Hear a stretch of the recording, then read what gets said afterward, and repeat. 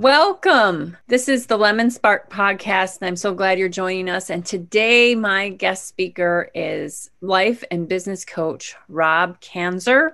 He is a certified mediator. He also works in crisis intervention and practices and teaches nonviolent communication to corporate leaders, small businesses, individuals, and couples. And he's been doing this for 39 years. So, Rob, thank you so much for joining me on the Lemon Spark podcast. Barbara, it's wonderful to be here. Thank you for having me. Well, I am thrilled to get to know you, and I wanted to start because this is Lemon Spark with the lemon in your life that led you to where you are today. Thank you, Barbara, and hello, listeners. As I was thinking about Barbara's question, two lemons rose in my consciousness. The childhood lemon of having a mother with a mental illness that she actually did not survive, and how that shaped me to become an adult who had a lemon of his own, inadvertently getting his girlfriend pregnant at exactly an unplanned wrong moment that threw me into an identity crisis, a financial crisis, and I'm very happy to share how these two lemons worked together. Shall I just say more? Yes, please. I grew up the eldest of three boys in Weston, Massachusetts. My parents had fought through the anti-Semitic barrier, not just in New York City, that they experienced firsthand, my father getting in fistfights in Brooklyn, but actually moving to the wealthiest town in Massachusetts, known as Weston. Now, when I was a boy of 1 year of age and we moved into the house, of course, I don't remember that. In fact, I don't remember lemons that were obvious. My lemons were in the background. While I was playing sports, my three best friends in the neighborhood all had tennis courts. One had a swimming pool. One had a horse. One, his father had built a church organ in their basement and played it like a maestro. So my life, Barbara, as a child, on the face of it, was as charmed as you can possibly imagine. But unbeknownst to me and outside of my conscious awareness, as I grew the eldest of three boys, I came to understand that my mother would have episodes where she would actually lose her ability to process reality. She had what was called acute schizophrenia. And there weren't a lot, there were a few weird incidences, but the lemon was this undercurrent that at any time something could go wrong. So I was forever trying to assuage the conflicts between my brothers. Not that I had any training as a coach, I was just a kid. And largely it would just be physically separating them if they got into a fight. But unconsciously, I was thinking, if you boys could just communicate with compassion with each other, it won't upset mom.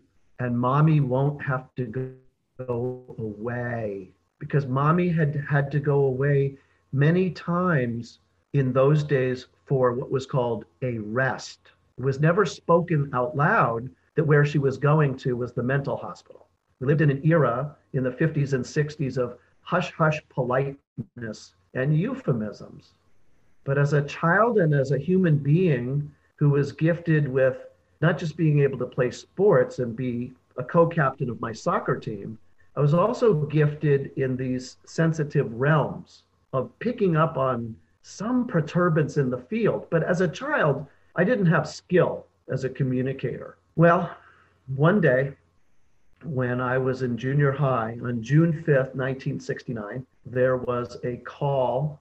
Rob Kanzer and Todd Nelson, please report to the principal's office.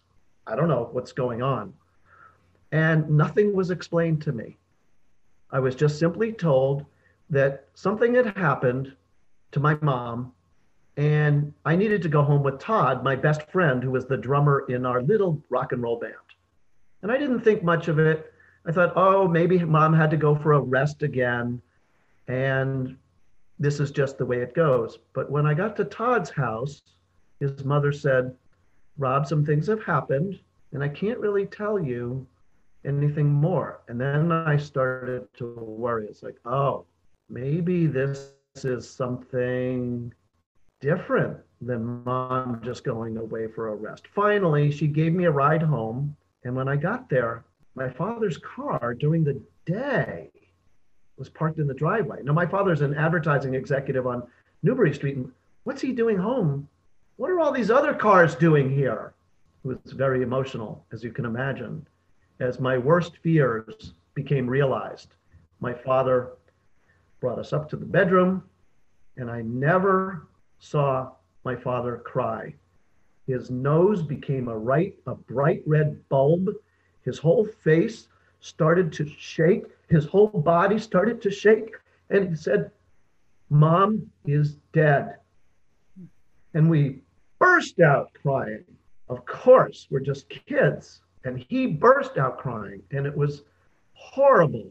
I remember wanting to pick up the chair and throw it through the window. Now, this was a very long time ago.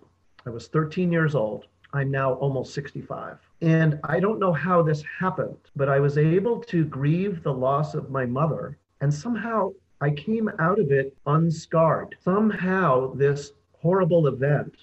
And by the way, my mother died by suicide so she could get out of her schizophrenic pain.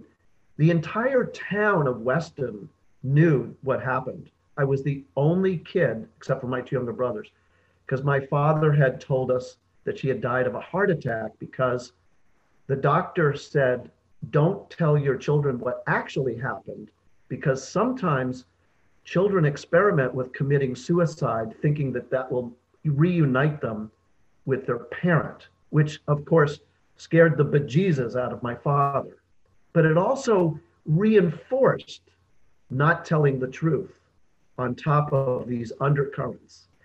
So as you can imagine, being the son of a professional speaker, a professional advertising executive, driven to be articulate and bring out the business needs and meet them in the advertising world, plus being very frightened that he would inadvertently damage his sons, was even more undercurrent. So always an undercurrent of not quite telling the truth and people not quite being free to express themselves. So fast forward to living on my own. My second lemon was when I was a carefree, hippy-dippy guy in Cambridge, long hair, going to a dance. I don't know if you remember the story or the movie Tuesdays with Morrie. Did you ever? Oh, I read the book. Yeah.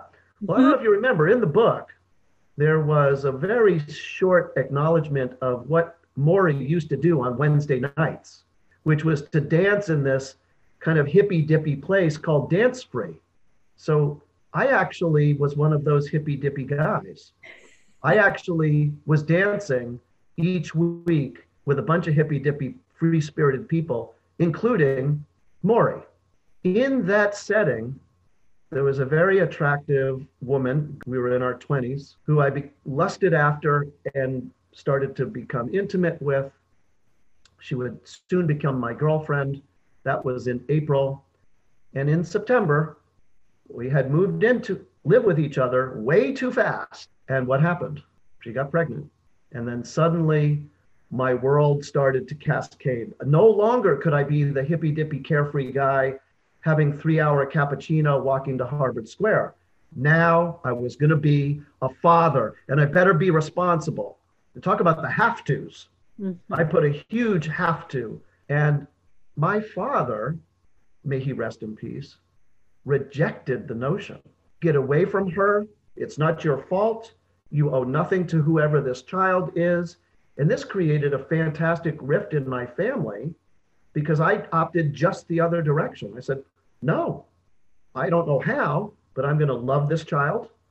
And even if his mother and I don't get along, we're still going to figure it out. Now, what was the spark that came out of these two lemons? Great question. Shall I tell you? Yes, please. The spark of growing up with a sensitivity to the unspoken and the perturbances in the field and the disturbances between people as a youngster, and as somebody who went through his own crisis of identity. I was 26. We'll go back to the scene I was telling you about my girlfriend. So while I was being exhorted by my father to leave the relationship, I went in exactly the opposite direction. And I had no money. What was I going to do? I had just met Marshall Rosenberg. I had just had a transformative experience where I learned nonviolent communication, and I was going to teach it. And indeed, I started to have some gigs, but I didn't have enough gigs to raise a kid. So I started delivering newspapers early in the morning. Kind of like you, Barbara. I took on another project and another project and another project. That one newspaper route drove me to build a small empire of newspaper routes in and around Massachusetts to 150 different towns with 40 different publishers. Before I knew what had happened, this incessant drive that I will win, I will figure out a way to make money and have my coaching business too, led me to build a business with 20 other people that I was able to sell for $750,000 and become financially independent and return to my coaching business. Wow. That's incredible. So the business was paper route? So started off as one little paper route in Cambridge with USA Today.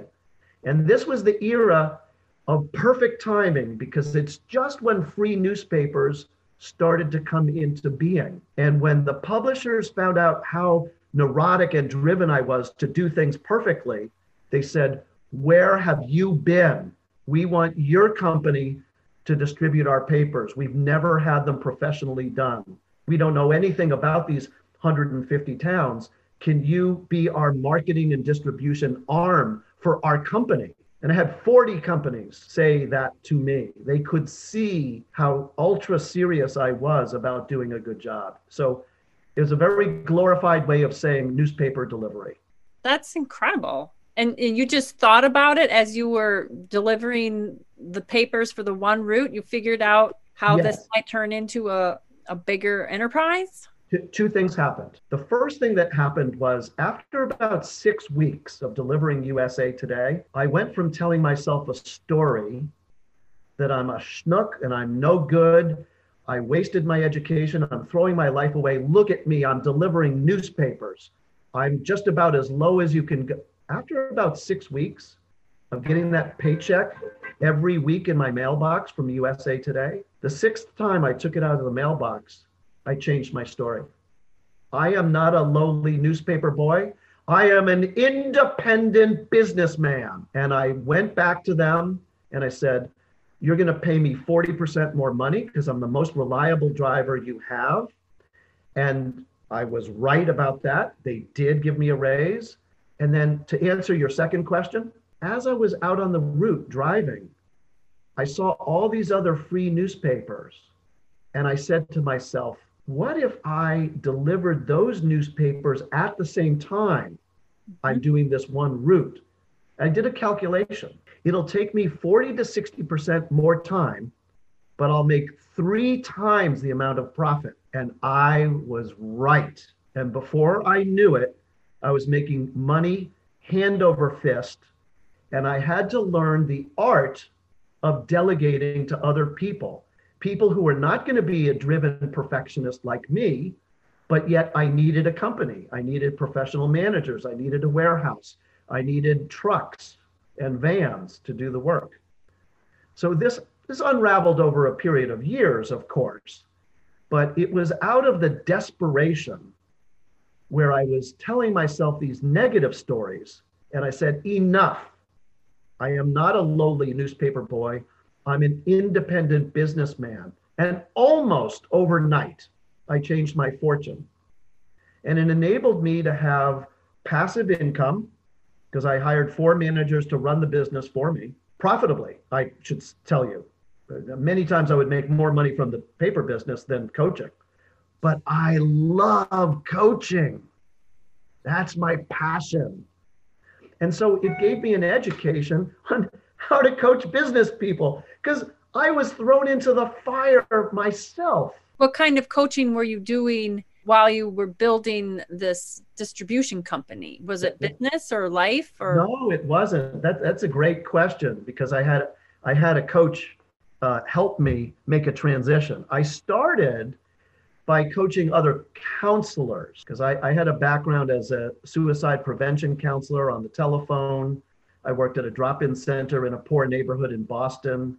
I got face-to-face experience and professional supervision from a PhD each week in how to handle crises. So I thought, I'm going to work in the nonprofit world.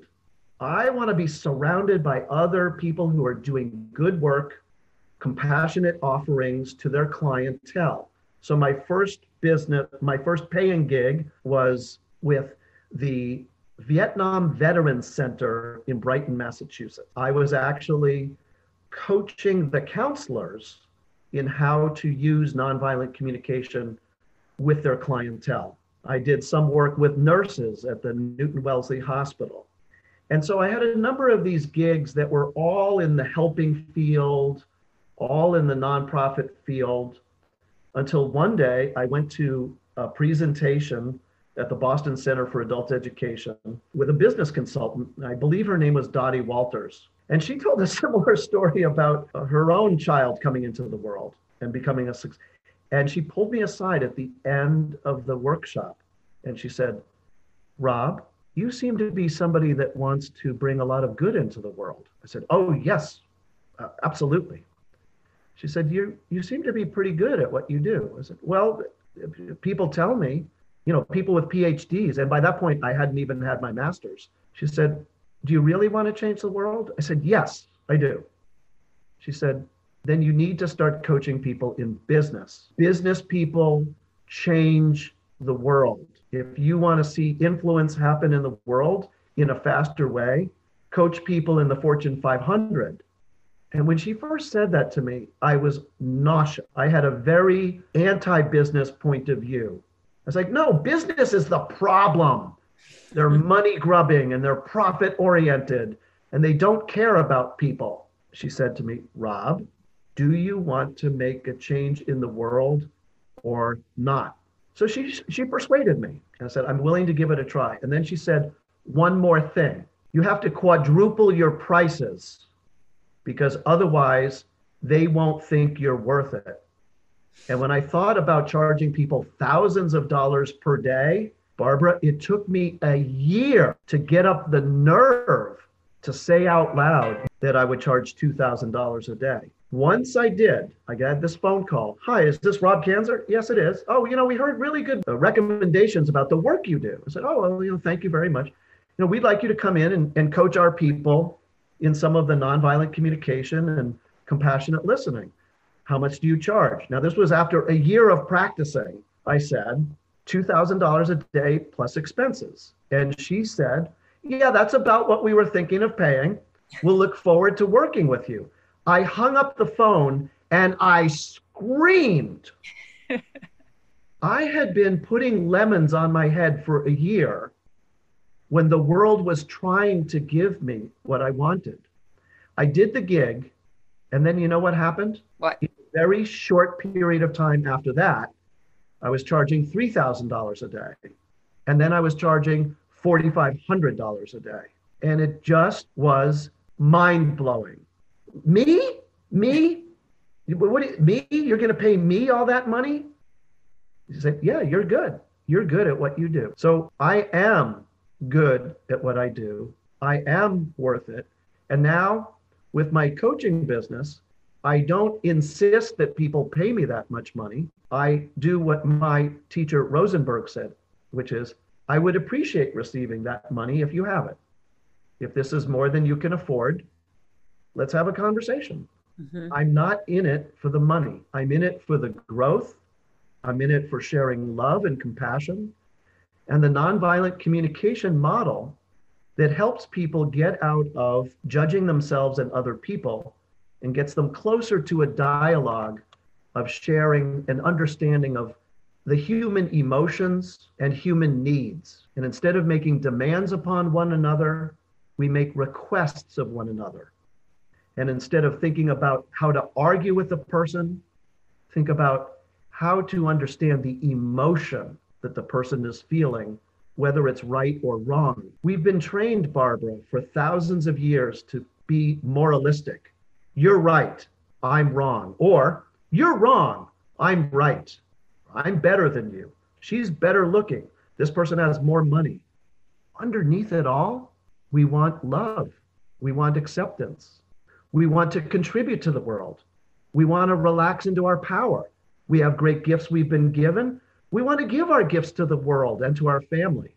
But we get trapped by these conversations about who's right, who's better. And sometimes we talk that way to ourselves. And that's a way to produce stress. And stress is the number one cause of disease. So I like to think that when I teach people some of these communication techniques in my coaching sessions, whether it's corporate leadership or a husband and wife, or even an individual that's been laid off and is feeling depressed, it's all the same. It's all human emotion and human need, and having the facility to have a conversation that's non-judgmental and brings people to the point where they can relax into their purpose.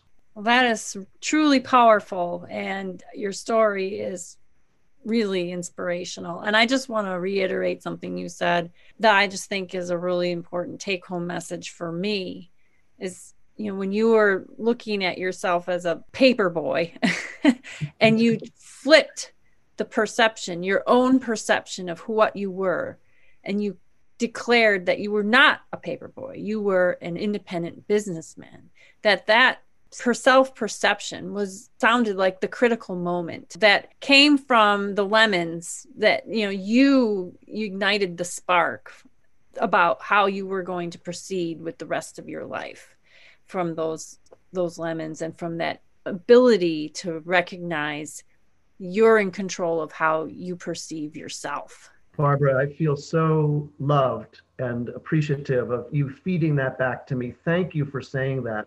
And before we wrap up, I just want to say, now, 38 years later, that little baby is a 38-year-old executive at Salesforce who just bought $1 million home. And I just get choked up thinking about my son, Abram, and what a fantastic gift he was to me.